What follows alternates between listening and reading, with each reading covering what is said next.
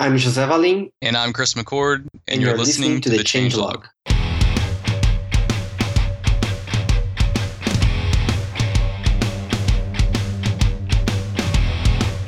Welcome back, everyone. This is the Changelog, and I'm your host, Adam Stacoviak. This is episode 208, and today Jared and I are talking to José Valim and Chris McCord about Ecto 2 and Phoenix presence. It's fresh off ElixirConf Europe. We talked about our journey with Elixir and Phoenix because we're building our new CMS using Phoenix and Elixir. We talked about Ecto 2.0 and what's happening there, Phoenix 1.2, when it's coming out, and what makes Phoenix presence so special. At the tail end of the show, we talked to Chris a little bit about some random support questions that came up along the way, so stick around for that.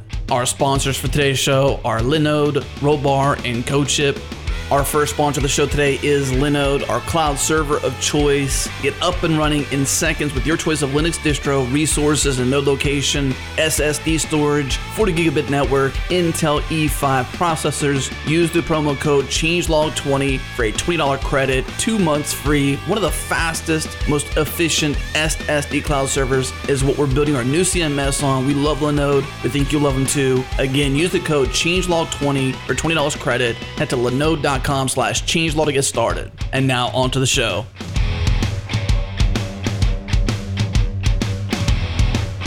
All right, we're back, everybody. We got José Valim joining us and Chris McCord and Jared. This is a show we kind of teed up back in February and basically back in last March when Chris first came on, and he influenced us around Phoenix and Elixir, and we've drank the Kool-Aid. We got him back on, and we're talking about some cool stuff. So what's the show about? That's right. So we've had a lot of listeners who've requested catch-up shows with past guests.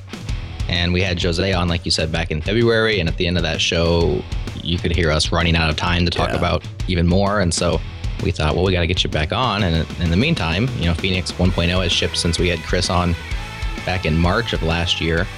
And 1.2 is on the cusp of coming out with cool new features. And so we thought, let's just have a whole party of both of them together. So thanks for joining us, guys. Well, thank you. Thanks for having me. So we've been through your guys' origin stories. No need to rehash on that. If the listeners would like to hear that, check out episode 147 for Chris's and episode 194 for José's. We'll link those up in the show notes.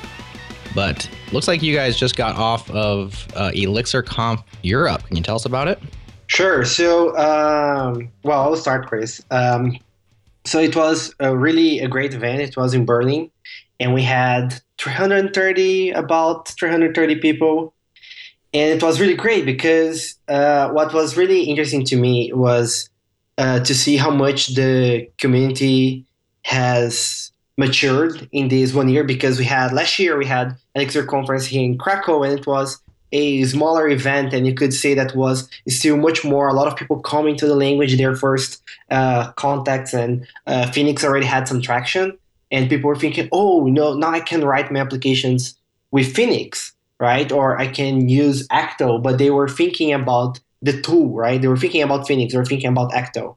And now it was really interesting at Elixir Conference Berlin, because you could see that the community was we had a lot of new people coming, and that they were at this stage in the adoption, or they were thinking still about the tools. I can write my next project with Phoenix, right? But we also saw a lot of people that and a lot of the talks that they were like, I learned this tool, right? I learned Phoenix, I learned Ecto, I learned Elixir, but now we have this amazing platform, virtual machine for building distributed systems and solving the problems that we have today differently. So we had more talks about distributed systems, more talks about embedded.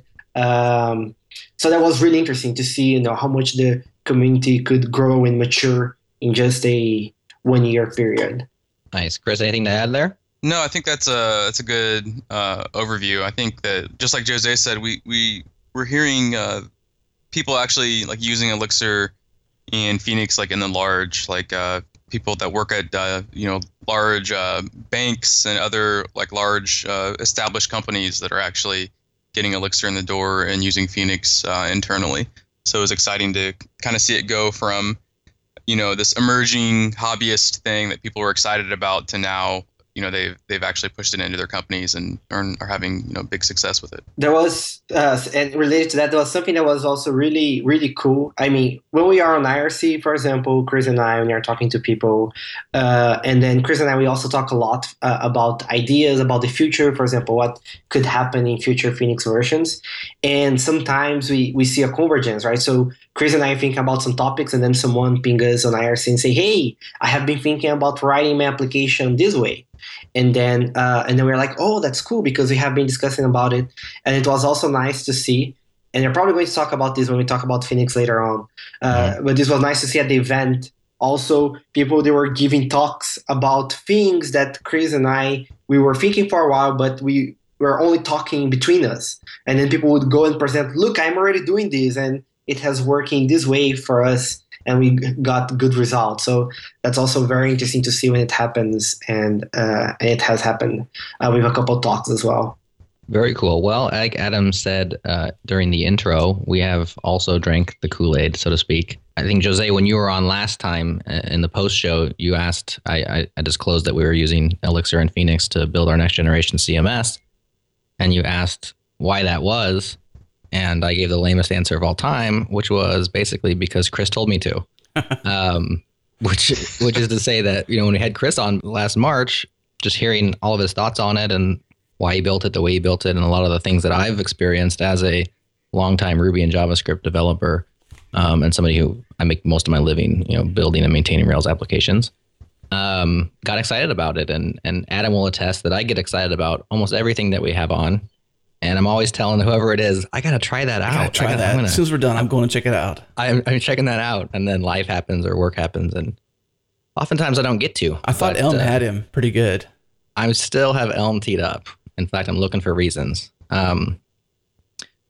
But with Phoenix, I actually had opportunity to give it a shot. And I had a very small need, which was... basically, it was for the changelog. We have, we have memberships, and part of membership is you get access to our private Slack room.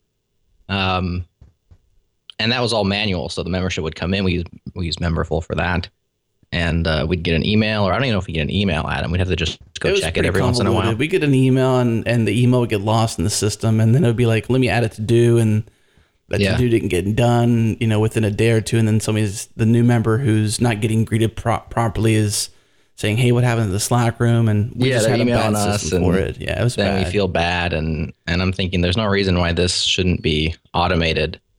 So Memberful has a webhooks API, and basically all we need to do is, take a webhook, a post call, and then fire out to the Slack API and invite them into our channel. There's nothing too tough about it. And so because I had that really small use case, I could try Phoenix out. In fact, I shipped it without even learning any Elixir. I don't think I was just kind of like banging on the keyboard until things happened.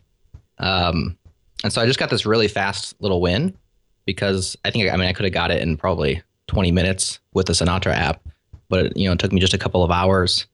And in the meantime, I shipped it. I felt good about it. And then it wasn't working, of course.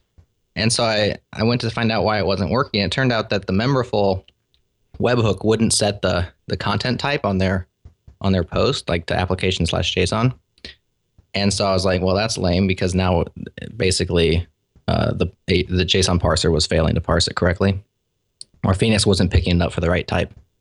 And that required me to dig into the framework just a little bit and realize how it's all wired together. And it also allowed me to see some stack traces, which was surprising, because I'm used to stack traces that are so long that you have no idea where you are and what's going on. And the stack trace was like 6 or 7 calls through the whole web stack. Maybe it was more than that, but it felt like very few. And I was like, wow, I can actually see everything that's going on here. This is very cool. And what I needed to do was actually just, because this is the only call we're ever going to take, and I don't care what else happens, I can just force the content type to always be application JSON. And so I just opened up the endpoint file and basically wrote my own little plug and plugged it right into the pipeline, and everything was working, and it was kind of magical. And it was very much what Chris had been telling me about. So that was kind of my Kool-Aid moment. I didn't dive right into it after that, but I thought, you know what, there's something here, and I like it. So I guess Chris, thanks for selling me on it, and now we have some support requests. Now Awesome. we're here with questions. Let me have it. So just to frame this conversation, we're speaking with a certain level of, a lot of times we bring this childlike wonder to our conversations, and we've been criticized for that sometimes for not having like a domain expertise on every topic. And to that, we would say if we had to be experts in every topic, it would be a very boring show because we just talk about like 2 or 3 topics. But in this case, we do have some experience, and so our questions will be informed to a certain degree. Wow, that was really long-winded. Let's talk about Ecto. It's exciting, though. I mean, that's a cool thing how Chris influenced. I mean, I think just kind of rewinding back for the listeners who listen to this, like not only does this show influence the people who listen, but also the people who host it. So that's interesting to me, at least. That's awesome. Actually, let's bypass Ecto a little bit because you mentioned Elm. Yeah. Right. Mm-hmm. And maybe Phoenix can also be a good reason for you to pick up on Elm because there are a lot of people doing Elixir and they are also interested in Elm. And I think Chris will be able to confirm, but I think like Phoenix and Elm, like using Elm on the JavaScript side is probably like the most popular option today with Phoenix. Maybe I hear also a lot about Ember, and those are the 2 I hear the most. But a lot of people talking about Elm, and so you can see a lot of blog posts, really good blog posts, complete, that goes from the beginning to the end. And there was also some integrations between Phoenix and Elm and Phoenix channels. Do you have news on this side, Chris? Yeah, I have maybe just a teaser. So yeah, I actually gave a keynote at Erlang Factory this year with Evan Czaplisky, creator of Elm. And with Elm 017, which I think just came out last week or very recently, there's new WebSocket support. So now I want to see this, and this is not a promise, but this is a kind of promise. I want to have an official Phoenix Elm library under the Phoenix Framework organization that's a channels client to Elm with the new WebSocket integration, because I think we could make something pretty great as far as interop goes.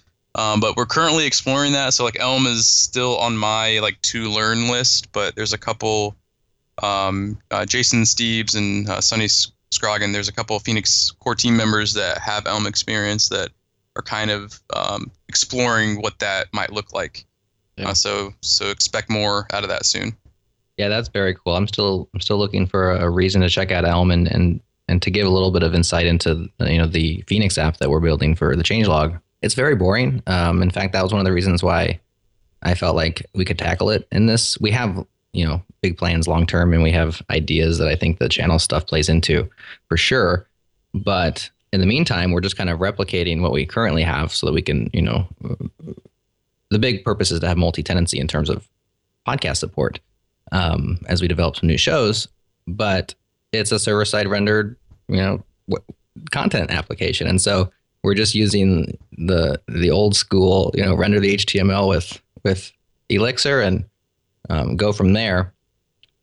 That being said, I've seen a lot of excitement around using it as an API for Ember and Elm applications, and I think there's definitely some opportunities there down the road for us to check out Elm more. Yep, and there's nothing wrong with server rendered HTML. I love it, actually. I'll be the first to say that. Yeah, there's nothing. It's great when that's all you need. Yep, absolutely. No, and I'm actually glad that I said that you're using it because we have like the separate Phoenix HTML library, and we get we don't get bug reports at all. And I know that people are using because, for example, you just told me that you're using, and we hear other people saying, no, we do, no APIs, just render HTML and so on. Yep. But because we got no bug reports for a long period of time, I was like, damn, maybe nobody's using this. But no, it's just that it's actually good. It's working without a lot of, without having problems. And I will attest to that. I say we have support requests. I didn't say bug requests. I actually have not hit a genuine bug in your guys' stack yet. I've hit into all sorts of just little issues with brunch, and so that's a conversation that maybe if we have time at the end, I would like to talk about that a little bit because I think that was an interesting decision. So basically, to tee that up, Phoenix does not have its own asset pipeline that's written in Elixir or integrated tightly into the framework. It uses the NPM community. Specifically, the default is the brunch build tool. And it just kind of like lightly couples itself to that, and you can swap it in and out and stuff.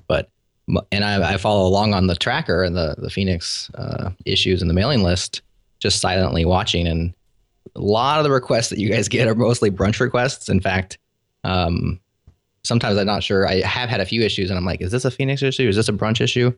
I'm not really sure. So maybe we can talk about that later. But let's get to the meat of the topics here. Jose, when we had you on last time, we just touched on Ecto a little bit, and we referenced it in this call.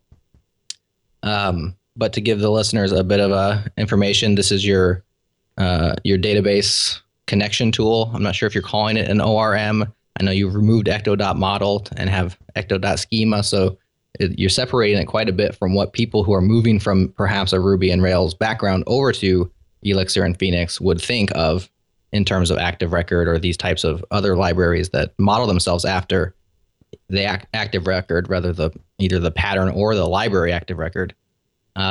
So that's my bad way of describing it. Why don't you describe it better? No, that's a very good introduction. So that's one of the big features coming in Ecto 2 is that we want you. So we would say Ecto 1 was more of a modeling tool in the sense that you would define the schemas.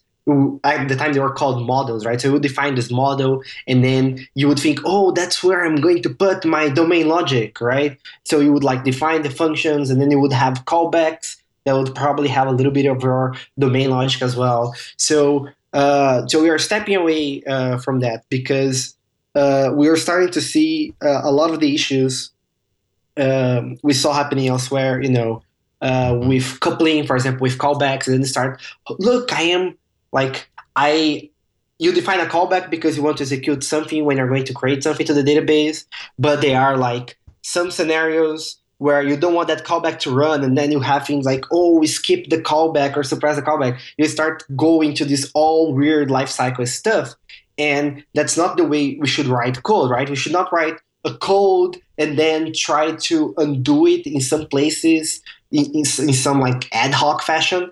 I would prefer to write code that are small functions that I can call and compose as I call them, right? So I don't want to build one thing and start like putting patches or holes in it. I want to have a bunch of small things and just call with the functionality I need. So Ecto 2 drives a lot into this direction. We say, we want you to consider Ecto to be a tool and not what you use to model your domain. Like your domain is still going to be module and functions, and Ecto can be, for example, considered a tool that allows you to get data from the database and put it into an Elixir data structure. So that's why we got rid of models, and now we have Ecto schema, and that's all it does. It just allows you to get data from the database and put into the structure. And it's convenient because you define it once, and then if you need to use it in a lot of places, you just use the schema in a bunch of different places. But in order to show like a little bit more of how you should think about it as a tool, we now, for example,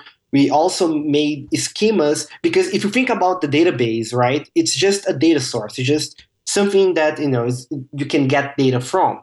And so we say, well, there are a bunch of other data sources that we have in our application. So for example, and I wrote a blog post, we can include a link, I think, called Ecto's Insert All and Schemaless Queries, that talks a couple of new features in Ecto 2. But one of them is like, for example, if you have an API, that API is a data source into your application, right? You're getting some data and you're feeding it into your application that you want to parse and you want to handle it and maybe put into a data structure the same way you would do with the database. So you can also use the schema to get, for example, this data from the API and validate it and cast it and handle it in a bunch of different ways. So it's starting to look more like, a collection of tools and they work really well together, right? But they're not taking over what we think your application should be. So maybe it can be hard to talk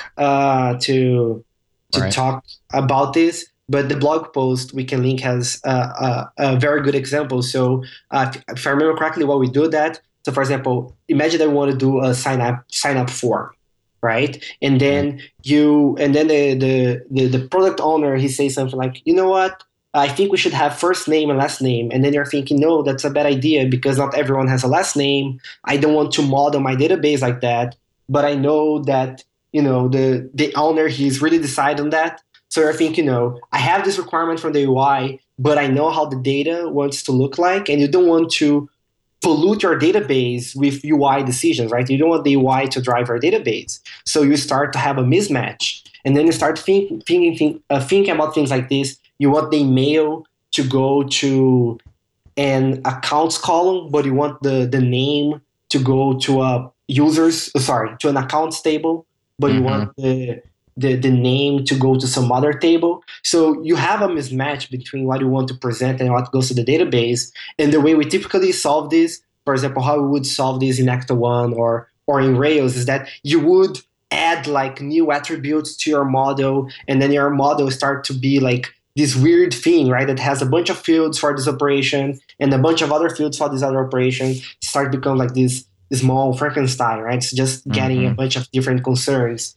And then if you can just break it apart and say, hey, I have a schema for this, and then I can handle the sign up logic, and then just get the data and put into the database, right? You can think more properly about how are those different data sources and how you can handle them more directly. So that's one of the things that it's coming as part of Ecto 2. Yeah. I think Ecto's interesting. It's definitely a different mindset. So I'm very much coming from the active record mindset. And I've been an active record lover pretty much from the start. I know there's a lot of haters. I know there's a lot of people that, like it and see its downfalls. And I definitely see its downfalls. I've used it for many years. But one thing it does is it makes the simple things really simple. And some of my frustration as we started to build out, in fact, that little toy, I call it a toy, but that production toy Phoenix app didn't even have, any database necessity. But as we began building the CMS, I'm starting to work with Ecto more. At first, I struggled. That's where I'm used to being able to just hop into the console and manipulate data pretty simply in an active record style. And with Ecto, there are these different components. And so Ecto breaks out into a repo. There's a change set idea. These are just concepts and modules ultimately. So you have change sets, repos, and queries. And you talk about composability. You're composing out this way of manipulating data through these three things. And at first, it's difficult to know how you kind of take the pieces of Play-Doh and munge them together to get what you want. But that started to subside, and I'm starting to get it, so to speak. Can you talk through for the listeners kind of these different components in terms of the repo, the change set, and the query? Yeah, that's a great question. And there is the fourth one, which we were just talking about, which is the schema, right? So they are all involved together. So the repository is ultimately what represents your data storage. So every time you want to talk about, you want to get something from the database, you want to write to the database, you want to start a transaction, you always go for the repository. And this is very important for us because, so I like to say that functional programming is about making the complex parts of your code explicit. And it's very important for me for all this functionality being the repository because every time I call the repository, I want it to be obvious, right? Because that's a lot of complexity if you think about what it's doing. It's managing connections. You need to serialize data, send that stuff to the database, and that's the TCP connection, and then you need to get the data out, right? And then every time I talk to the database, there's a chance that can be the bottleneck or have performance issues in your application. So, I don't buy this idea, for example, that all this logic should be hidden behind something like user.save and that, you should not care. Of course you should care, right? What is happening when you execute that thing because it, putting it into an agent that is in memory and sending it to a database, it's a whole other story, right? And you need to know about that. So that's the idea of the repository. And then we have data which can be Elixir structures. So it's basically, a key value thing where the keys are defined beforehand, so it's a structure. But it can also be mapped. It can be anything. You can interact with the repository in different ways. And so we have those two, right? We have the repository, and then we have the Elixir schema, which is ultimately just data, it's just struct and the Ecto schema, which is just data.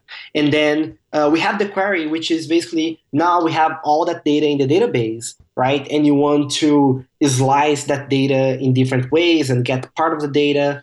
So how do we do that? And then we have Ecto query, which is just, it's again just Elixir data that you write the query little by little, right? So you're saying, look from the post table, and then you can call a function or say, I want to get the posts that were created more than a month ago, and then I want to get just the public post. So you can compose a little bit, and then you're going to create this whole query thing, this whole structure sent to the database, and the database is going to interpret that as SQL, for example, if you're using Postgres. So that's the query. And you mostly use it to read data from the database to get data out.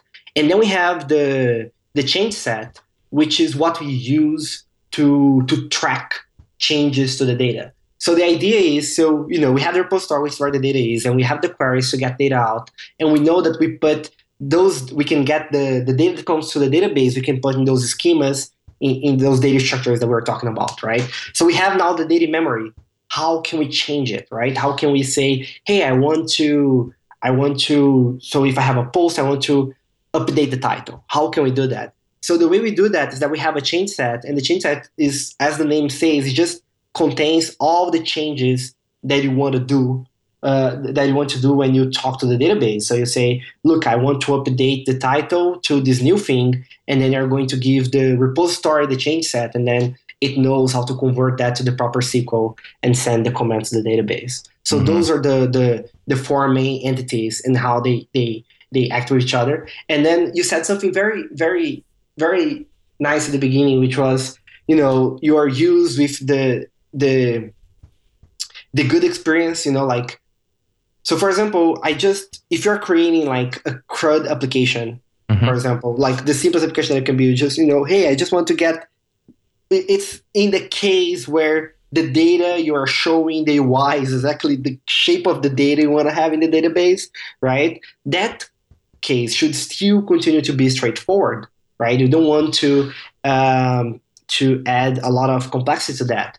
And I think Ecto 2, so Ecto 1, you are trying to be really like, we have those concepts here, and you should use those concepts to do those things, because we are trying to direct developers to the proper mindset. But at time, people who are trying to do this stuff, they're like, this is too hard. It could be simpler. There is no reason why you put this barrier here. And there was really no reason. It's just that we're saying, hey, we want you to hit this wall, and then let us know what happens, right? It's like, are you going to be happy that you hit the wall and you went somewhere better, or are you going to be upset that the wall is there? So we were able also to take some of those walls, because some were good, but some we had to take them out. So Ecto 2 improves also this common case, right? Where, hey, the UI is mapping to what I have in my database, but as I said in the beginning, it also makes it clear, right, that you are coupling those two different things, right? You're coupling the UI to the database. So if that's what you want to do, fine. We're not going to force you to define a bunch of different mappers, but you should have in mind that, as long as we start to steer a little bit away from this, that the UI doesn't really map to a database, we make it really easy for you to break apart, and you should break apart and start thinking about those things separately. I think we're hit up against our first break. More questions on Ecto for you on the other side. Specifically, I want to talk about preloading, as well as a little bit more on change sets and some of the really cool things that I've been waiting for a database library to do, such as taking constraints that you define at the database level and allowing those to trickle all the way up into human readable error messages without having to duplicate your work. So let's take that break, and we'll talk about those things and more on the other side. Rollbar puts errors in their place, full stack error tracking for all applications in any language. And I talked to Brian Rude, the CEO and co-founder of Rollbar, deeply about what Rollbar is, what problem it solves, and why you should use it. Take a listen. How do you build software faster? Like, how do you build better software faster? And there are tons and tons of aspects to that. Like in Ruby is like, can you have a better language? Can you have better frameworks that help you be more expressive and more productive? So the flip side of that is like, after you've built something that works, or at least mostly works, how do you like go about getting it from working to like in production and actually working? How do you cover the edge cases? How do you find things you missed? How do you iterate on it quickly? And that's kind of where what we're trying to do comes in. So we're trying to say, after you've shipped your software, you're not done. There's still work to do, and we want to help make that process of maintaining and polishing and keeping things running smoothly be really, really, really easy. So like developers spend roughly half their time debugging, right? So anything we can do to make that process better is going to have a huge impact. All right, that was Brian Ruse, CEO and co-founder of Rollbar, sharing with you exactly why it fits, why it works for you. Head to rollbar.com/changelog. You get the bootstrap plan for free for 90 days. That's basically 300,000 errors tracked totally for free. Give Rollbar a try today. Again, head over to rollbar.com/changelog. All right, we are back with José Valim and Chris McCord talking about Ecto and Phoenix. José, before the break, I mentioned preloading. You said Ecto 1 had a lot of, you put hurdles in the way or barriers.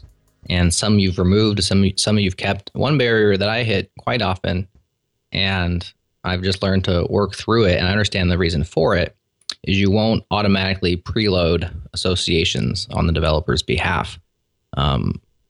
This is something that can often lead to inefficient queries, N+1 queries and such. And so I feel like this was one of the barriers that you wanted to put in so that people knew exactly and had to explicitly load the data that they want, for particular use. That being said, it also can be somewhat annoying sometimes. So talk to us about preload. Yeah, so about preloading, exactly as you said, we don't do lazy loading, right? So you need to specifically say, hey, I want this data, and that's a barrier. We are not changing it, right?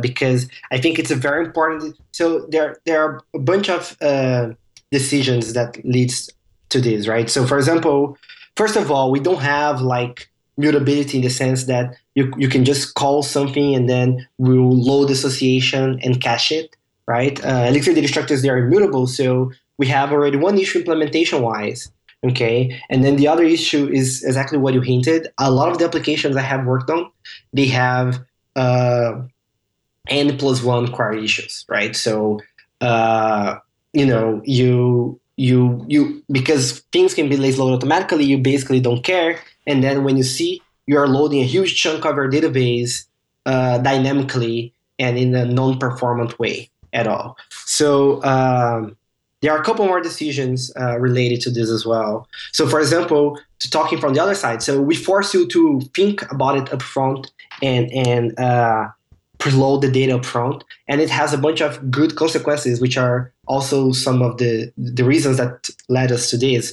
So, for example, if you have to load the data up front, then you are kind of like, look, I'm loading the data in the controller, for example, because that's where we are loading before calling the view, which means that, for example, we say in Phoenix that we would like your views to be pure in the sense they should just do the data transformation. It receives a bunch of data, for example, a collection from the database, and it transforms that data into HTML, and it should not have side effects, right? It should not write to the database, read from the database, and do a bunch of crazy stuff, and that makes your views really, really straightforward because you're just thinking about data transformation and the complexities in the controller. So that's a pattern we also wanted to promote, and that's why we did this decision. And you said about the barriers, so that's one example that we try to improve a little bit more the barrier, in the sense that having better error messages when you don't preload the data, when you try to use it, or if you preload multiple times. So I think in early Ecto versions, if you had like posts and then you call preload comments and then you call preload comments again, we would preload it twice. So now we are a little bit smart to say, hey, this thing is already preloaded. Let's just use that. So making the functionality more convenient altogether. And one of the nice things we also did in this release is that, so if you preload all the data up front, you're going to say, hey, I have this post and I want to preload comments, I want to preload likes, I want to preload this, preload that. So when you specify all the things you want to preload, now we actually preload them in parallel because we know all the data you want, and we have the post. So we just say, hey, I'm going to actually then do 4 queries to the database, process that data, and then put into the post. So because we have like this idea of having the whole data up front, it helps a lot with that. And then there are things going a little bit more into the Phoenix direction. There are things that we have been discussing for a while that we could add to Phoenix, which is if you tell the view, what is the data that the view needs, instead of like just going crazy and doing queries anywhere in the view, we can do a lot of exciting stuff, like we can automatically cache views because we know the data depends, and then if we can track when the data is changes, we know that the view needs to be, the view and the template needs to be regenerated. So it goes over this idea, right, of having like the my data and all of its dependencies in one place and not scattered through the view. So we can do like things like automatic caching, or for example, we could automatically send updates, right? So if you say, hey, I have this data, you have your controller that says, I have this data, and when this data changes, I want to recompute this view and send to all clients using channels. We'll be able to do that because, again, all the data dependencies, the preloads, and so on, they are in one place and not scattered throughout the views. And I think the preloads play an important part of this whole thing. Let's take a concrete example here. So we're building a CMS for podcasts and episodes and whatnot. So we have a podcast episode. And so if you think of an episode page, we're pulling in lots of different data. And this is one of the points where, first of all, it is definitely a nice barrier in terms of, as I'm writing the code, I think to myself, wow, this is pulling in lots of different data from different places. So when I'm preloading all the things I need for an episode, I preload the podcast that it belongs to, the hosts, the guests, the sponsors, the different channels, which are like topics, and the links. And so it's like preloading tons of different related objects or records. Are you saying that in Ecto 2, those queries will be dispatched and then brought back together so they run parallel? Is that what you're saying? Yeah, exactly. And sometimes those things are nested. So you can think of it as a tree where the post is the root, and then sometimes you want to get the guests, and then the guest is doing more preloads, that is doing more preloads. So that's like one branch of the tree. And then you want to bring something else, right? Like the likes for that episode, and that's another association. So you can think there is a tree, and what we preload in parallel are exactly those branches. That's very cool. The one thing I love the most about open source is when my code doesn't have to change at all, and I upgrade, and it just gets faster and better. I feel like, and then you do that times to the nth degree of everybody who's using that. It's a beautiful thing. I love the impact that you can have when you have lots of people sharing the same code base. So very cool. One last thing, we mentioned change sets, and I think change sets are really the gem of Ecto. I think it's a great idea, and I think it's well realized, this idea that oftentimes you're taking input from different places, and where do you put the information on who can do what. And in the traditional active record style model, it all belongs to the model. And so you have these, callbacks or if statements or conditional virtual attributes and all these things. And with a change set, you just have another change set. So you just have this. Perhaps you have your admin change set and your regular user change set, and that defines what they can and cannot change about that particular schema, which is very cool. Also, the constraints. So talk to us about change sets and how you can take different constraints, whether they're foreign keys or uniqueness validations from your underlying database, and use those with Ecto.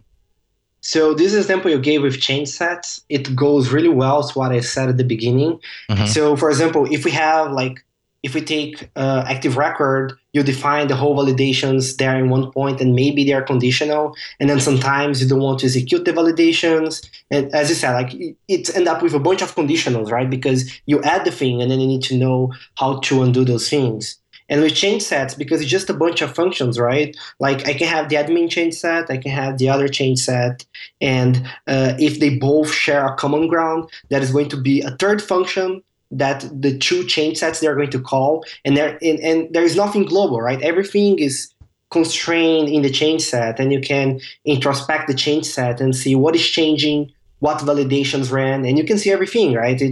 It's very kind of touchable, right? Like you can go and introspect and know what's happening. And one of the things that we have there is exactly the idea of constraints. So we have two things in change sets. We have validations and constraints. So validation are things that you can run on the data without needing the database, right? So I can validate the length of a string. I can see if it's required, if it's effectively there or not, if the user sent a new value. So all those things we can validate without the database. But there are other things like, does this association exist if you are inserting a foreign key? Or is this email unique? You cannot actually answer this question without asking the database. Mm-hmm. And if you don't ask the database, if you implement it at the application level, you're going to have duplicated data in your database, right? Right. So to solve this problem, for example, unique, I want this email to be unique. You actually need to go over the database. So the idea of constraints in change sets is exactly to leverage the constraints that we have in the database. So we when we create a change set, we say, look, I want, if by any chance the database says that this email is duplicated because of constraint, I want it to convert it to a nice user error message. So the constraints of the change set is a way for us to tell the change set, like, hey, we eventually are going to execute that in the database, and if the database says that this is wrong, that's how we are going to tell the user of exactly what happened and with this exact message. So it maps those two things, right? It maps your application and it maps your database. So in your database, you can add all of the constraints that you want, and then we can still show them nicely to the user. Yeah, very cool. Okay, Jose, give you one last chance on Ecto 2, new stuff. Got just a couple minutes. Give us a rundown of other cool stuff, and then we'll switch gears and talk about Phoenix. All right. So we were talking about performance, like parallel preloads, and that's one particular case. But overall, performance is better because we are now relying on something called DB connection that was made to represent the database connection. So there was a bunch of optimizations of how connection pooling and all this kind of stuff works. So I don't remember exactly the numbers, but people are seeing like from 50% to 80% faster, in general, just queries and encoding, decoding, and so on. That's one nice thing. I said in the beginning a little bit about the barriers, right? Like, we put some barriers because we wanted to force people to do some things. One of the barriers we put in Ecto 1 was that every time you wanted to insert some data, we were forcing you to use things like change sets to the database. But for insert, we actually do not need to track a lot of stuff. So if you want to just insert data into the database without creating a change set, you are supposed to do that. So that's also something we brought to Ecto 2, and we really built on the idea. So what you can do today with Ecto 2 is that you can do repo insert, and you can define your whole tree of data. You can say, look, going back to the show, right, example. So look, this is this episode that is going to have these guests, that is going to have this other information, and I want to have those comments. So you can just really build like an Elixir, a very deep Elixir structure with all the data. And then when you call repo insert, we are going to traverse the whole tree, the whole data, and insert it to the database. And what is really nice about this is that now, like, you need something, for example, like a factory system for your data, right? Because like builds associations that does this and does that. Because it's very easy for us to just say, hey, this is the whole tree that I need for my test. And then the tree is really obvious. You just insert it, and Ecto is going to take care of all that for you. So that was one very nice addition. And I have a blog post ready for this, and it's going to come out soon, so people can check it out a little bit with more details. And the last feature, and I think we actually mentioned this in the last episode, was the idea of concurrent tests, even if the tests rely on the database. So Elixir always had this feature where you can go to a test case, set async true, And then all cases that have async true, they run concurrently, right? I like to say that it's 2016. Everything you do should be using all of your cores, right? All of the cores in your machine. And if you're not doing that, you're like literally just wasting time, right? Because it's a very easy math to do. Like assuming you can never parallelize 100%, but assuming you can parallelize like 80% of your tests, and you have 4 cores, there's like 80% of your tests that their time could be defined kind of per 4, right? And you just gain a huge amount of time. So we got this idea and we extended with Ecto 2. So you can now run tasks concurrently, even if they're talking to the database. And the way we do this is that every time you run a task, this task gets a connection to the database, its own connection to the database that is inside the transaction. And then you can have a bunch of tasks running, and all of them is going to be talking to the database with their own specific connection. And because it's all inside the transaction, whatever a task does, write or reads, is not going to affect the other task. So it's a really cool feature, and we have a lot of people using it already with great success. And we have recently also integrated this with acceptance testing tools. So we have 2 in the Elixir community, like Hound, and the other one is Wallaby, or something like that. And you can kind of drive the testing as if you were a browser, right? Like using Phantom.js or Selenium. And those tools now, they also work with these concurrent tests. So it's really great, right? You can have like concurrent acceptance tests. And you don't need to do much really. It's like 1 line of code that you add to our test helper, and then 1 line of code you add to the setup, and it works, right? So everything is faster, including your tests. So that's it. Love that. Yeah, very good. I guess one request, Jose, if you could just get a little bit more excited about this stuff, we'd all really appreciate it. I'm just messing with you. Well, we have a lot to talk about with Phoenix. Chris, you're still there, right? I am still here. All right, Chris is still here. Awesome. We're going to take a quick break, and Phoenix 1.2, I guess we should probably even catch up with what's happened in Phoenix, because we were pre 1.0 in our previous call. So we'll catch up on Phoenix and talk about Phoenix Presence, which looks to be quite an innovative thing coming to Phoenix 1.2 on the other side of the break. Our friends at CodeShip are sponsors of this show, and I talked to Ethan Jones about the high performance and security of their new Docker platform. Take a listen. So we built CodeShip with Docker with security very much in mind. So at the start of every build, we spin up a fresh EC2 instance. At the end of that build, we spin that instance down. An instance is never reused even between your own builds, much less between builds of any other customers. We also don't do things like cache your dependencies or cache your images locally on our infrastructure. So rather, we support remote caching for those things on your own repos. And all of that is basically to get to the point where your code is never living outside of the CI/CD process. None of your application is ever stored on our servers, and nothing you push through CodeShip is ever going to be saved, persisted, reused, artifacted anywhere once that build completes, other than the explicit commands you run in the middle to do that.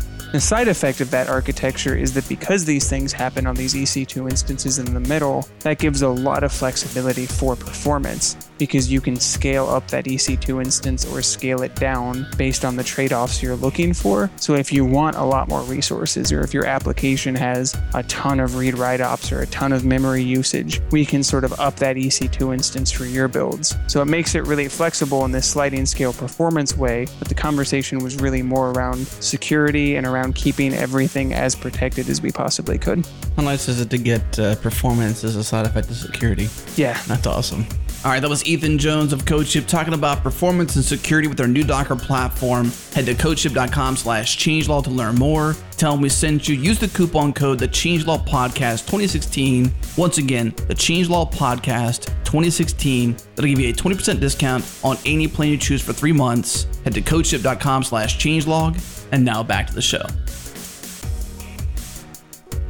All right, we are back with Jose and Chris. Chris, I guess it's your turn as we shift gears and talk about Phoenix.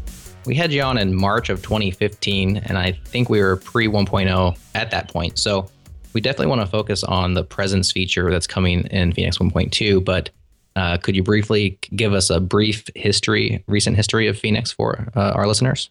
Sure. I can't believe it was over a year ago that I was on. I know, right? Yeah, now I'm trying to think back. So we reached 1.0 in July, so not too far after I was on. Mm-hmm. And I think as far as like new features since I was first on into 1.0, I think it was just about stabilizing things.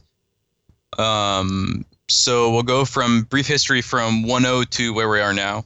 Mm-hmm. And that's where you mentioned Phoenix Presence. So before that, we had some performance optimizations. So the whole idea with 1.0 was to get our API stable, and we knew that we had some benchmarks as far as HTTP goes, and things were looking quite good. But after we released 1.0, we decided to see how our channel layer was doing performance-wise. And our channels is the real-time layer in Phoenix. It wraps WebSockets, but you can also use long polling or other transports, but your server code remains the same. So when we went to benchmark this, we were only able to get like 30,000 connections, so 30,000 simultaneous users, which was much lower than we were hoping. And it was a cool story because, initially it was like, wow, that's horrible. But with like a few lines of code change, I think it was José had the first optimization. It was like he actually removed a little bit of code, changed a few lines, and it doubled the performance. So we got 60,000 connections.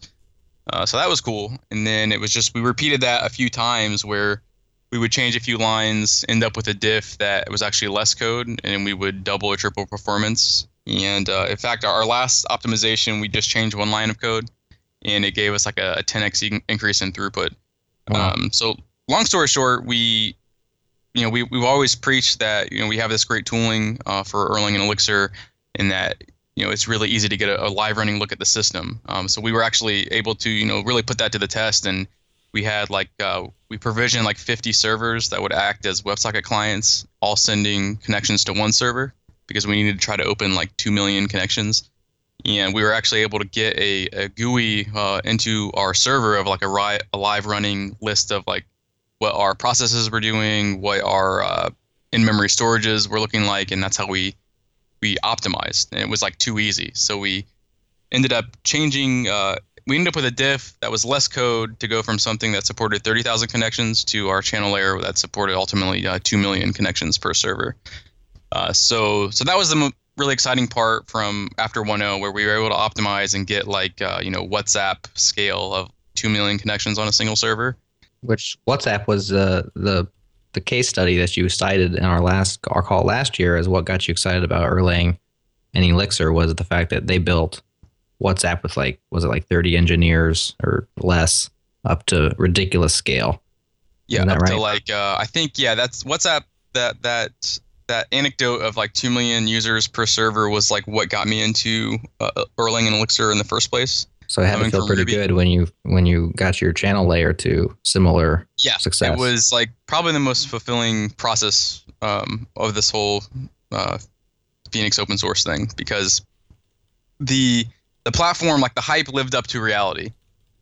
And I wasn't thinking we could actually get WhatsApp like scale, because I had when I read about WhatsApp, like they were using FreeBSD. And they forked Erlang and made some optimizations, and they had fine-tuned FreeBSD. So I was thinking that it was going to be very difficult to try to replicate that kind of scale. And also channels, we're doing more work, because we have to, every abstraction has a cost. So we're having you not have to worry about the transport level. We're able to send specific errors to the client. So we're doing extra work. So it was really fulfilling to actually see that, with minor changes, and our initial best effort approach, with just a few tweaks, was able to go to something that was able to get millions of connections. So that was incredibly fulfilling to come full circle. And also it's a great brag slide now of like showing that 2 million connection chart.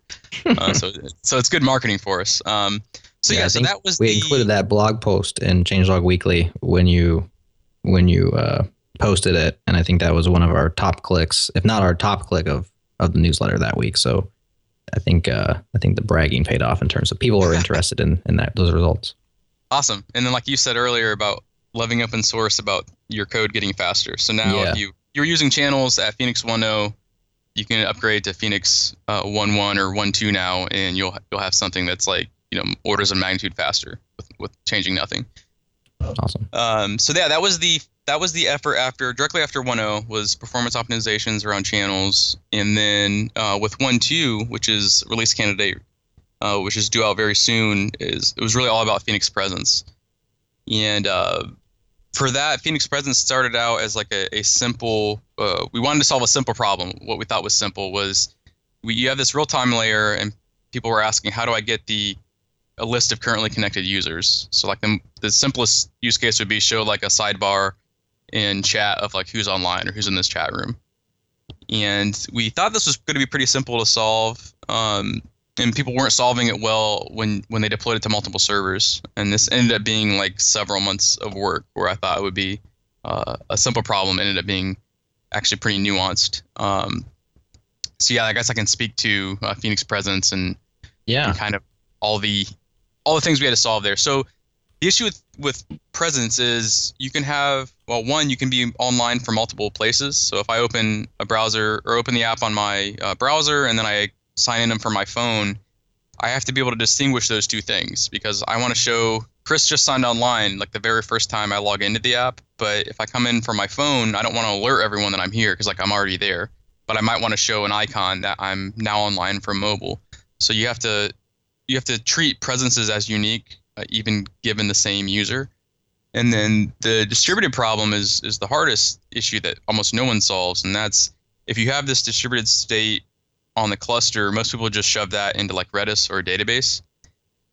Right. And that works if you just assume that computers are reliable and the network's reliable. And I think most people just, at this point, they just assume that nothing bad's ever going to happen. It's usually like the best case.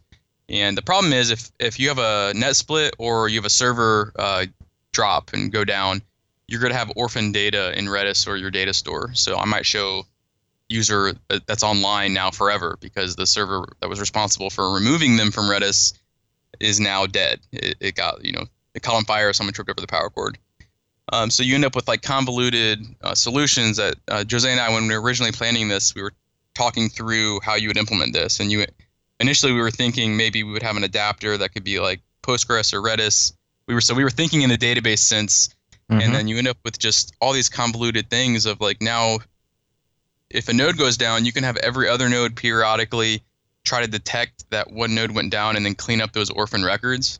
Right. But if you have like 100 servers on a cluster, now you have like 100 servers like competing to do cleanup for one other server, and like it just becomes this mess and it's not going to scale. And not to mention you have a single point of failure once you deploy Redis, and you're going to have to deserialize your data in and out. So it's got some severe side effects. So we wanted to tackle this in a way that didn't require this single source of truth, this single bottleneck. And that's where Phoenix Presence adds a CRDT, which is a conflict-free replicated data type. And that gives us the ability to have like an eventually consistent list of presences that is just going to recover from net splits or servers going down or new servers coming up. So if a new server joins a cluster, it's just going to request from the minimum amount of nodes all of the presence information, and it's going to self-heal. So you can deploy this now with no single point of failure, and it's going to recover automatically under pretty much any scenario, whether there's like a network issue or whether you have a server just drop off forever. So we've solved all of those hard edge cases that no one really gets right. And at the end of the day, on the server side, it's like a couple lines of code on the server and a few lines of code on the client, and you can get an active list of users. And it's something that you don't have to think about. Yeah, so maybe can you give us the scope of the presence feature for Phoenix users? You said there you have a list of active users. In terms of all that it will provide for the Phoenix user to develop their channel-based application, what all is going to be there, quote unquote, for free? Free for us, but hard work for y'all with Phoenix 1.2.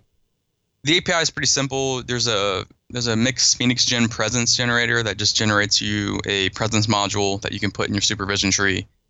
And what that's going to give you is you can say presence track. So like track my user, and you can give it some like user ID and metadata. So it's like a couple lines on the server to say, hey, track my process, and also send a list of presences down to the client.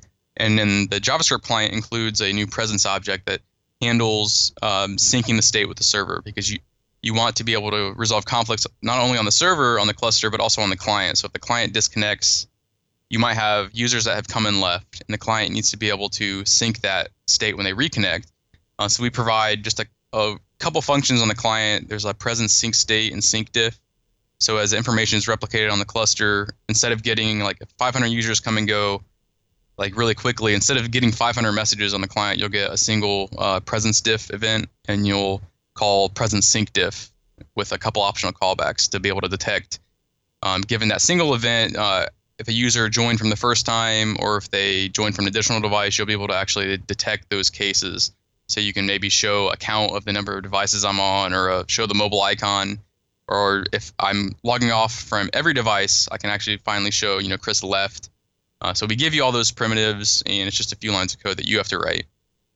And that's pretty much all presences from the Phoenix 1.2 sense. It's just a few lines of code on the server and the client to develop this list of active users on a given topic, whether that's per chat room or maybe a global active list of all users signed into the application. It's interesting that you mentioned the CRDT. We recently had Juan Benet of IPFS, the Interplanetary File System, on the show. And near the end, we asked him what his open source was on his open source radar, and he had mentioned CRDTs as a very interesting piece of computer science that has a lot of use cases, and he thinks that it needs more exposure because people aren't using this, this data structure. And at the time, I was about to interject and say, I think it was Phoenix Presence using CRDTs, but I wasn't sure, and I also didn't want to interrupt him.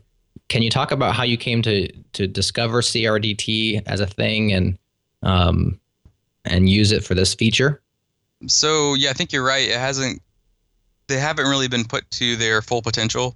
And that's one of the things that excites me the most is, like, I like to say that Phoenix is putting cutting edge CS research into practice.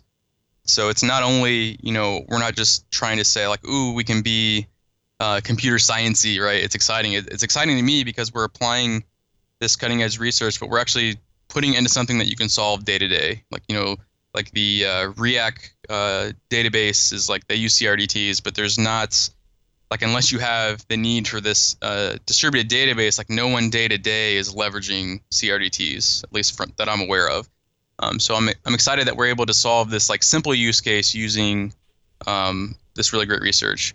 But the nice thing about CRDTs is they give us, it stands for conflict-free replicated data type. So they give us eventual consistency. So we don't have to do like remote synchronization where we have like a consensus protocol where we have to like lock the cluster and figure out, who has what. So it gives us a way to be, if we can fit within the constraints of the CRDT, we can have much better performance and much better fault tolerance, because we can just replicate data. Data can arrive out of order. It can arrive multiple times, and all of that is going to eventually commute to the same result. Like conflicts are mathematically impossible if you fit your problem. If you fit your problem into this confined CRDT problem space. Right. So it has some really nice qualities in a distributed system because you can't really rely on the network always being reliable, and you also, once you get to a lot of nodes, you don't want to have to lock the cluster to get some kind of consensus. You want that to be automatically resolved for you. So we knew that there's different kinds of CRDTs, but we knew that a particular kind of CRDT called an OR-SWAT, observe, remove, set without tombstones, had all of the qualities that we wanted for presence. So from kind of that thinking, I was talking with Alexander Sanj, who has worked on some Elixir CRDT libraries and gave a great talk last year at ElixirConf about CRDTs. And he kind of, confirmed our thoughts about, this presence would be, a perfect fit for CRDTs. So we kind of knew it was going to be an optimal solution if we could figure it out. Yeah, presence makes a lot of sense for eventual consistency, because it's not a requirement that everything always be completely consistent. when you're worried about who is and who is not present. As long as it eventually gets there, makes a lot of sense. Yep, exactly. So besides the talk that Chris said that we had in Elixir Conf last year, Chris' talk at Elixir Conference now in Europe in Berlin was also really good. And if someone is finding it hard to follow, only for listening, I recommend watching the talk. The video should be out soon. And then and Chris has some examples there. For example, he have like 2 nodes connected to each other, and then some users are in some node, and then some users are in another node, and then he simulates a disconnection between the nodes, and you can see that everyone that is in one node disappears from the other node, right? From the screen disappears live from the browser.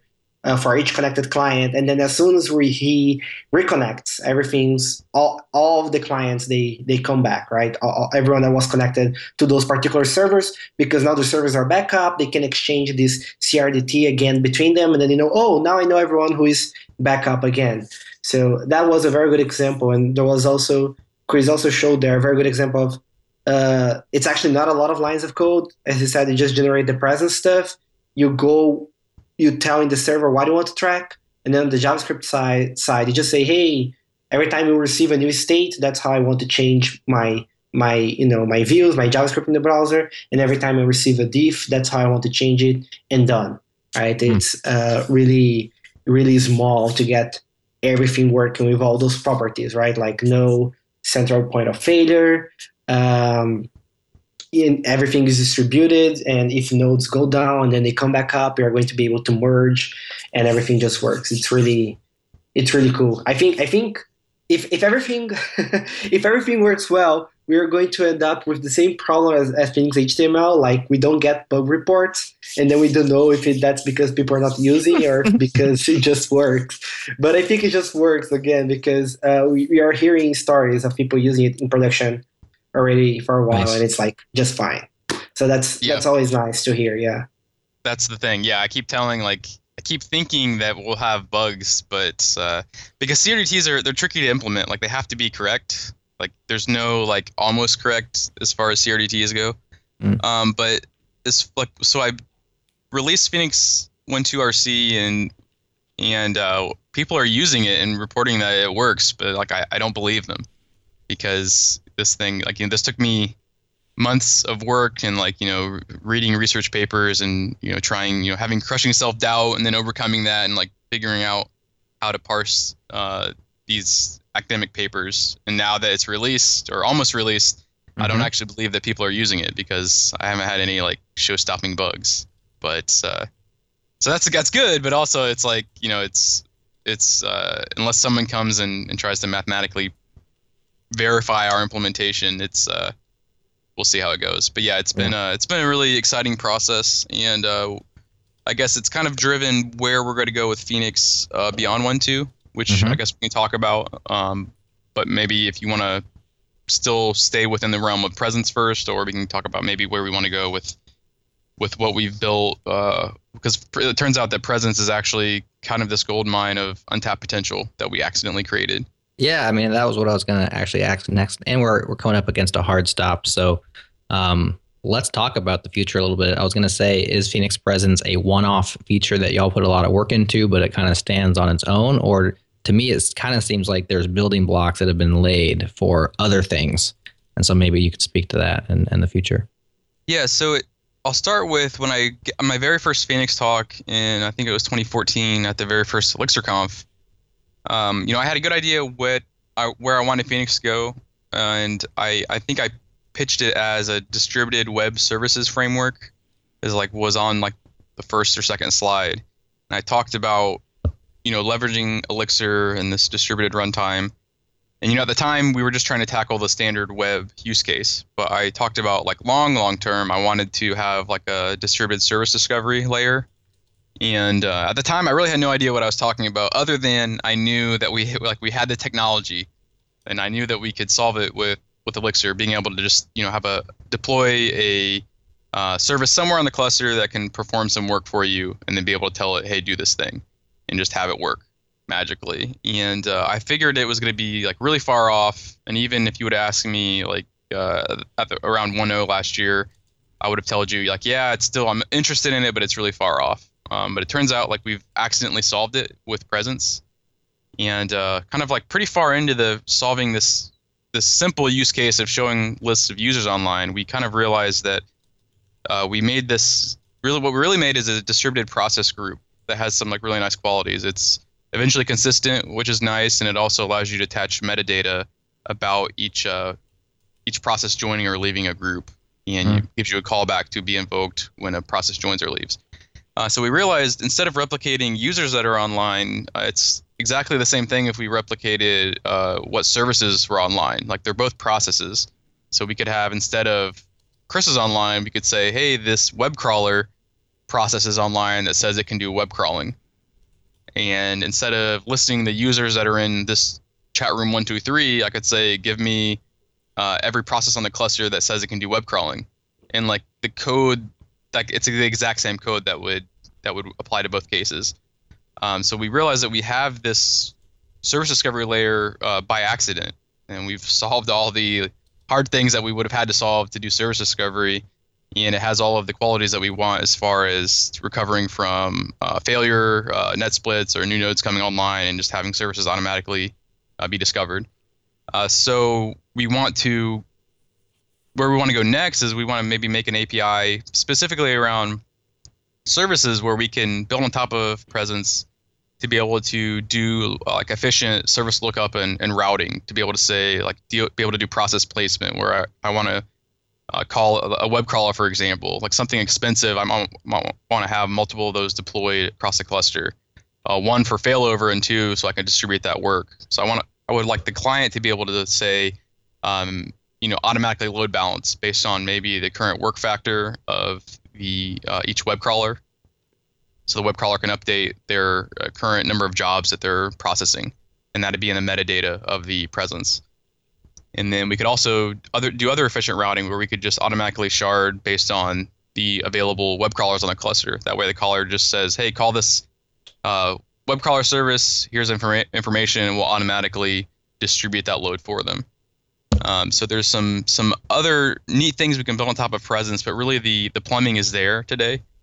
And that's what the most exciting part of it is for me, is like we accidentally solved this exceptionally hard problem in our quest to show like, what users are online. And I think it's kind of a testament to Elixir and the platform that, we use these primitives of the language that were built in, and we built on top of them. And given this distributed runtime and this great environment, we ended up with something far greater, really by accident. That's an awesome byproduct of trying to solve what is typically a simple problem, but you found this greater piece to it. Since we have a hard stop for Jose, we're going to let Jose off the call. Jose, you cool with bailing out so we can continue with Chris for a few more? Yeah, definitely. I want to add one thing, my last words. So just to give an idea what we're thinking here. So like imagine you're building an application, and then this application is growing, and then you're like, geez, I'm going to get like this part of this application or this feature that we are going to build next. I want to put it elsewhere. I'm going to make it another application, right? And then what you do is that you start to developing that separately, and then those applications talk to each other. So you need to go implement a web API for that other application that the other application is going to call, and then you need to serialize your stuff to JSON, right?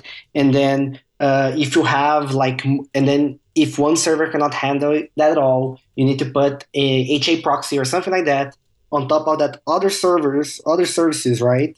And then in your original application, you need to go write the code that's going to do the JSON deserialization, and then you need to have an HTTP client that's going to talk to the thing, right? So you're writing all this code and all those things, and it ends up being a lot of things. And what you end up is like it's basically you have like a distributed system where talking to other machines, but the way the distributed system communicate with each other is just very complicated, right? Because you're using HTTP that's not efficient, and then you're using JSON that's not an ideal serialization format as well, right? So you create all those things, right? You need to have all those infrastructure pieces. And here, because we have the Erlang virtual machine that runs in distributed mode, nodes can talk to each other. It already knows how to serialize data between distributed entities, right? So what we're saying is that, hey, you are writing your code, and then it can even be in the same project.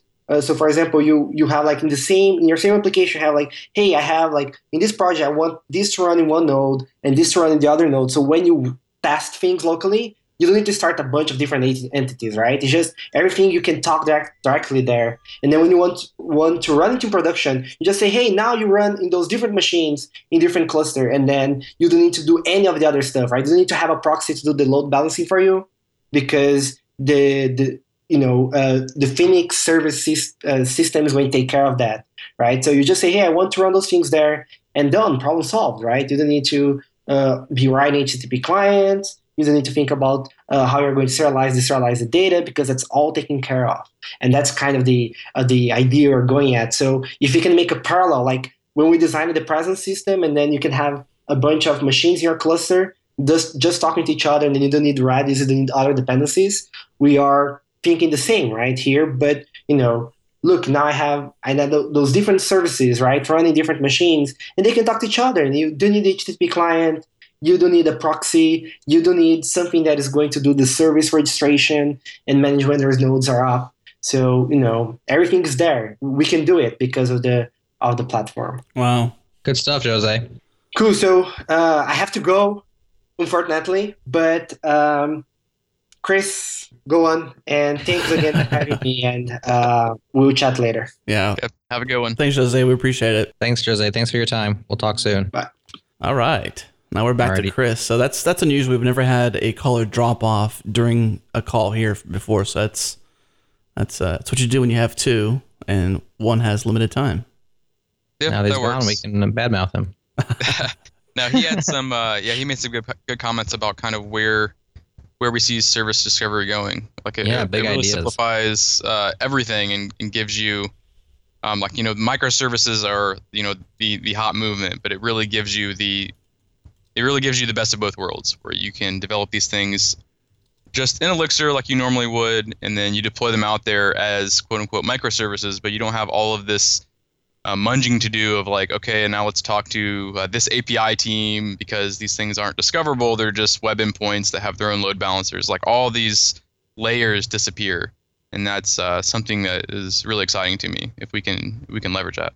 Yeah. Yeah, I mean, I've always loved the simplicity of HTTP from a programmer's perspective in terms of an interface for communications. But it always seemed like it was suboptimal when it comes to microservices and sending everything over JSON and HTTP. There's just a lot of stack there that you don't necessarily need. Yeah, especially if you already have a distributed environment. And right. The other part of this too is because we have a distributed environment, it's not just about making like a remote procedure call. I mean, that's part of it, but part of it too is if I want to, let's say I'm running a game and I have some game state and game logic, and I want to be able to spawn these things somewhere on the cluster. So imagine a service not only can do web crawling, but maybe you have one that's doing game state. So I want to have a process spun up somewhere on the cluster for me that manages a couple players' game state of a game that they're playing. Like that's a long-lived process. It's not just a remote procedure call. And what that does is I'm going to say, hey, somewhere on the cluster, someone spawn me a game server. And then I get a process back of that game server, and I can communicate directly with that process now, just like any other Elixir code. So it's not only like a service remote RPC call, it's being able to do process placement on like, hey, someone spawn me one of these things, and then I'm going to treat it just like any other Elixir code, just like any other process. I can communicate with it directly. I can ask it later for its state. I can change its state. So it really gives you the best of the platform. Very cool. Chris, well, if you have a little bit of time and are open to it, I do have a list of random support questions that Jared has, which we're going to maybe even ask off air, but we have some time. I think people will be interested in hearing your take on a few things. Yeah. With regard to Phoenix. Let me have them. So the first two are kind of combined in terms of taking Phoenix into production. Kind of part A is, do you suggest running it behind a proxy or not? And related, does Phoenix or Cowboy or the stack itself have HTTP2 support? Is there anything specific that you'd have to do to get that running, or what's the situation there? Yeah, so for the first part, it really depends. Like, there's no absolute need to run Phoenix behind a proxy. In fact, I don't think it's going to be the normal case, but I've heard 2 different cases of Nginx actually becoming a bottleneck before Phoenix when behind Nginx. But I don't think, for the vast majority of people, well configured Nginx, that's not going to happen. But that's just interesting anecdote. Yeah. But I think as far as like a Dockyard, we deploy everything behind Nginx. It's just simpler. Like that's our deploy process, and that's how we can load balance multiple web front ends. So I think Nginx is still how I would deploy my web front ends in Phoenix, but it's absolutely not a requirement. So really, it's just going to depend on I would say deploy just like you would any other web stack, and and those web front ends will happen to be clustered together with your greater Elixir cluster, but still being load balanced in front of or behind Nginx is a great option. And for the second part, HTTP2, we're exploring that. Cowboy Master has HTTP2 support. So Cowboy 2.0 is going to come out with HTTP2. And there's also there's a library called Chatterbox, which is an Erlang HTTP2 server. So we're currently looking at how to get HTTP2 into Plug, which is our web server abstraction that Phoenix sits on top of. So it's not there yet, but as soon as we have we need to get into Cowboy 2 and this Chatterbox library and look at how they could both fit into kind of a common API under Plug. So I think definitely when Cowboy 2.0 goes stable, we'll shortly thereafter release Plug that will have HTTP2 support, and then Phoenix will just get HTTP2 on top of that. But so it's coming, but it's not there yet. Okay. Talk about deployment a little bit in terms of how you get a Phoenix application into the wild. Let's ignore for now the platforms as a service, the Heroku build packs and whatnot. I know there's EXRM, which is the Elixir release manager, which seems to be the way suggested to move forward. I'm wondering if there's anything on top of that, similar to a Capistrano, where it's kind of manipulating the EXRM in order to do for instance, the SCP step of the application to the server, maybe database migrations, rollbacks, those kind of things. What's the deployment story? Yeah, so the deployment story could, I guess I hope it gets better. Like, it's not bad. It's similar to where like you were, with Ruby earlier on, where we have some tools, but there's still some manual steps. So just for our listeners that aren't familiar, XRM is a way to build releases. So there's 2 ways to deploy Elixir and Phoenix applications. One is to run the project directly, like you would run it in development.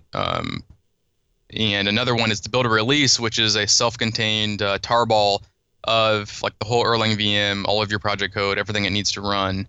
And then you can deploy that and run it as like a self-contained entity. And that gives you some nice features like hot code upgrading. So under the Capistrano-like case, there's XRM will build you a tarball, but there's this final step of, okay, now you need to SCP that onto the server and then basically start the release and run it, which isn't that hard. So some people, that's how they deploy. They just have like a bash script that just SCPs, starts, and they're good. But I would like to see some tooling built on top of that, because I think to give you that like mixed deploy, like that just single task like deploy functionality, I think it would go a long way. There's a couple tools that I've been meaning to check out. One is called Relisa, RELISA, I believe. And I think it does that for you. I just haven't had time to look into it. So I'll link that in the show notes. So yeah, I think releases or deploys could definitely get better. It's not like it's this insurmountable thing today, but I think that if we want to give people that Capistrano-like experience, because that's just removing yet another barrier to entry to people, getting this out in the world. Yeah, absolutely. And I was walking through the steps, and it looked very much like, okay, this looks like maybe a 10-line bash script, which does those for me.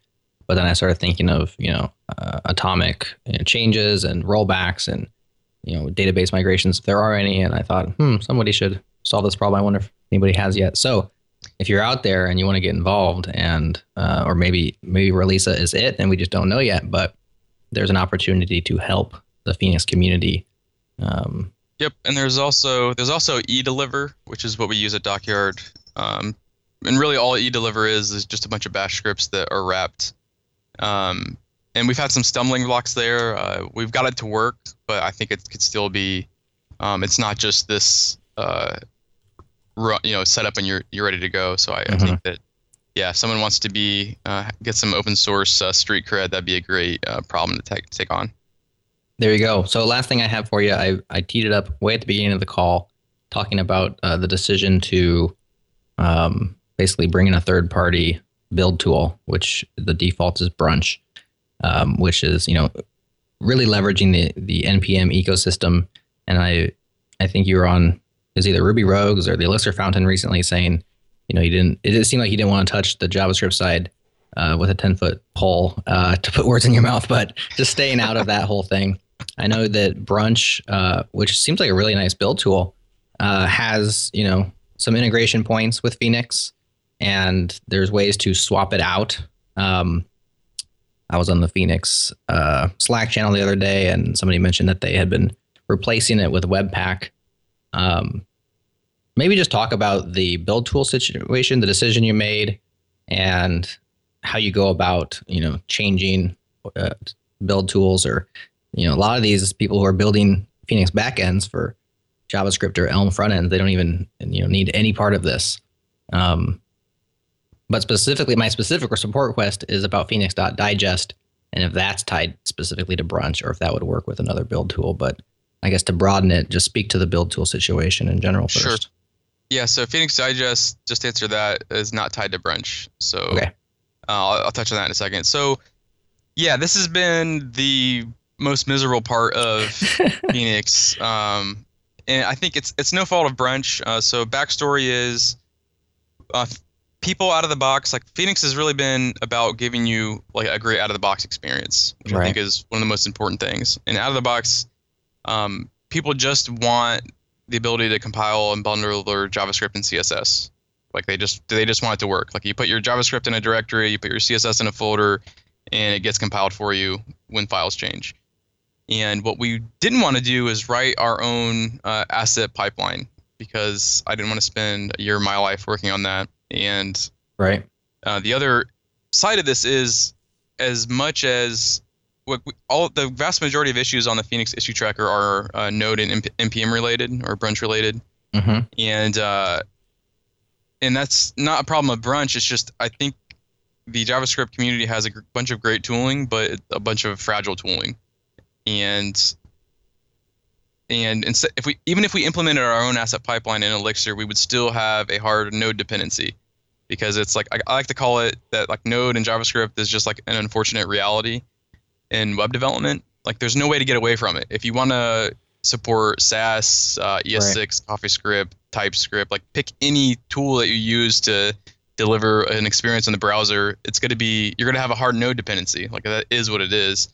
So even if we spent all this time writing an Elixir asset pipeline to concatenate files and call shell scripts, you'd still need to have Node installed on the server, because we'd still be shelling out to these tools. So unless we wanted to re-implement an ES6 transpiler, Sass, all these tools in Elixir, like it's pointless. We said, okay, let's look at what the JavaScript ecosystem has, and we investigated like all of the dozen popular ones. I looked into Grunt, Gulp.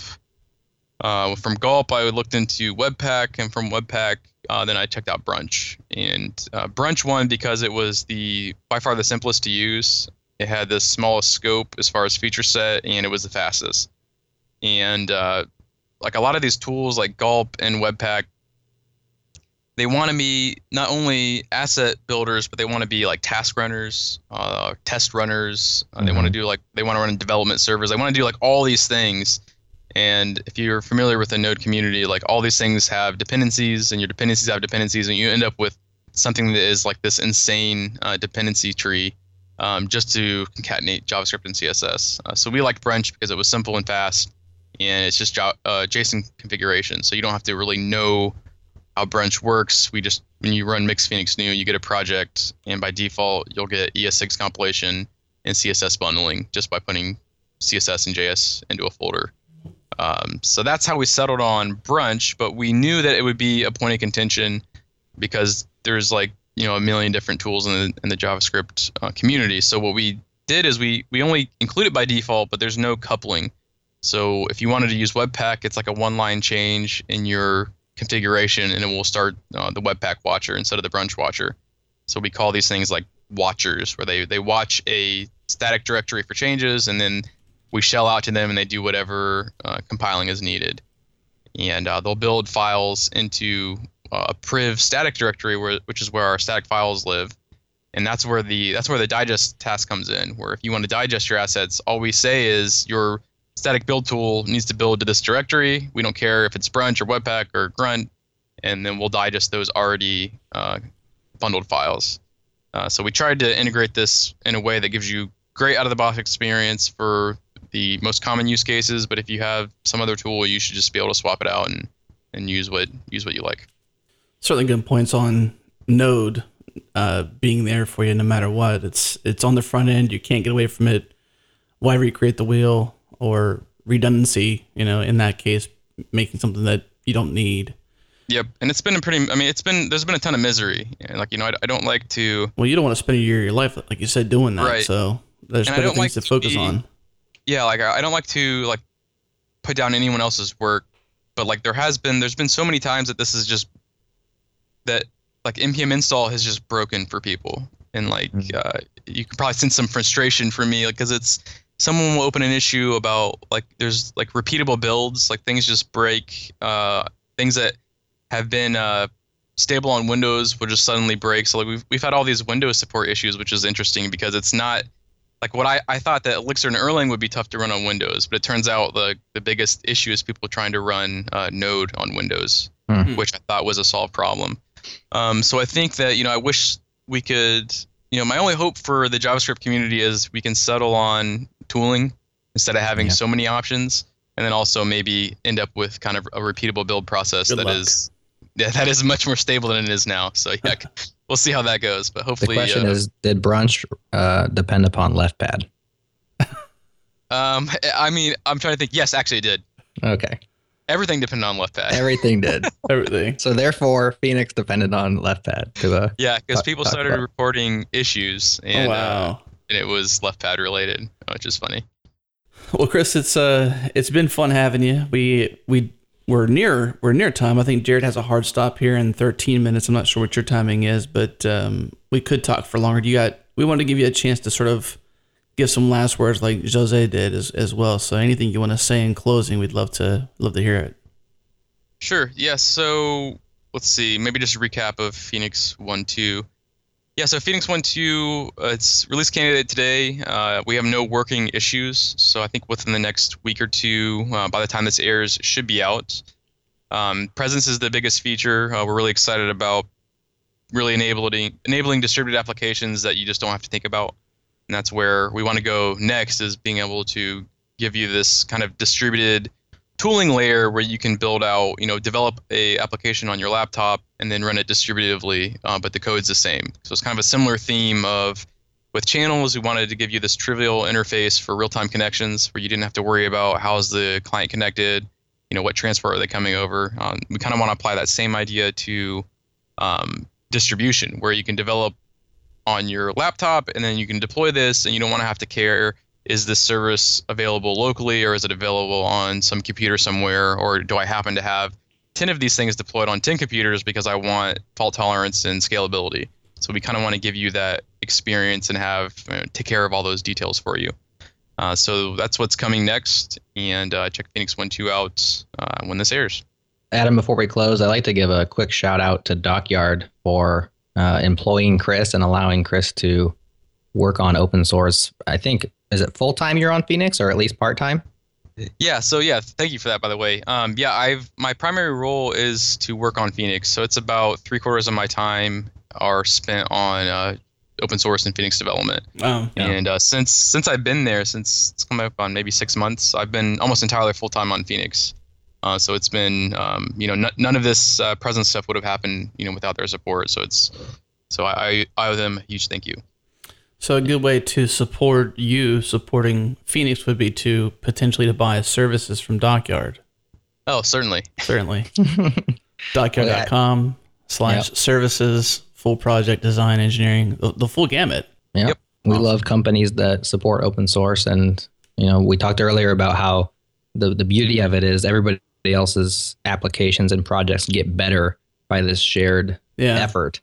And so companies that allow that shared effort, we all thrive based on it. So huge shout out to them for doing that. And for all companies that are putting their money, their hard-earned money behind open source projects is a way of sustaining the ecosystem. That's certainly awesome. And the same with, José's gone, but Plataforma Tech, José's company for sure. It's like, obviously Phoenix wouldn't have happened without José and Plataforma Tech because they took the even crazier position of not only, saying, okay, let's support this web framework, but, José had this crazy idea to write his own language and take, a couple of years off to do that. So we owe them a huge thank you as well. Absolutely. There's an interesting story too. We mentioned that in the early show that, both of your backstories, and in that show with José, he talked a bit about how they were betting on it early and how he was working on the side, and then they started using it and it sort of took over.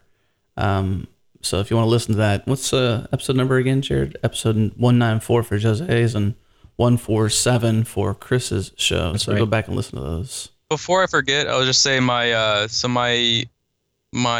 keynote from ElixirConf Europe is actually online now, so we'll include that in the show notes, and that'll take you through. I kind of pay it forward by walking through how CRDTs work to give you kind of this mental model without having to read research papers. Right. So if you're interested in CRDTs, that'd be a good talk to watch. Well, I think your conversation today on that subject opened some ears for sure. But it was good to have you back on the show, especially to catch back up. It is kind of crazy. It's been a year since you were on the show, and I kind of enjoyed just sitting back, hearing all this goodness, because as Jared's mentioned, he's building the CMS, and it's the future of the changelog and what we're doing here. So it's great to have you back on, and José as well, to talk through the underlying technology that's building our future, which is just, to me, is just such an awesome feeling, honestly, to have that and to share that with you guys. Yeah, well, appreciate it, and you know where to find me online if you have problems, and also maybe 6 months, a year from now, we can talk about Phoenix Next and our awesome service discovery. So only one thing I want to mention before we close, and it's a shame, so José's not here anymore, but you can pass the message, Chris, or he can listen in the produced show that goes out. When we had Matt's on the show, we had Matt's on episode 202, and Matt's is a fan of Elixir, so that would probably get José pretty excited. He even said on the show too, so that was good. That's awesome. And he listened to José's show 194. So big stuff there. But I guess let's close the show. So if that's it, fellas, we can go ahead and say goodbye. Sounds good. Goodbye. Thanks, Chris. Thanks, José. Yeah. Thanks for having us. I'm José Valim, And I'm Chris McCord. and you're listening to the Changelog. Come on, Chris! I'm José Valim. And I'm Chris McCord. And you're listening to the Changelog. Don't laugh, man.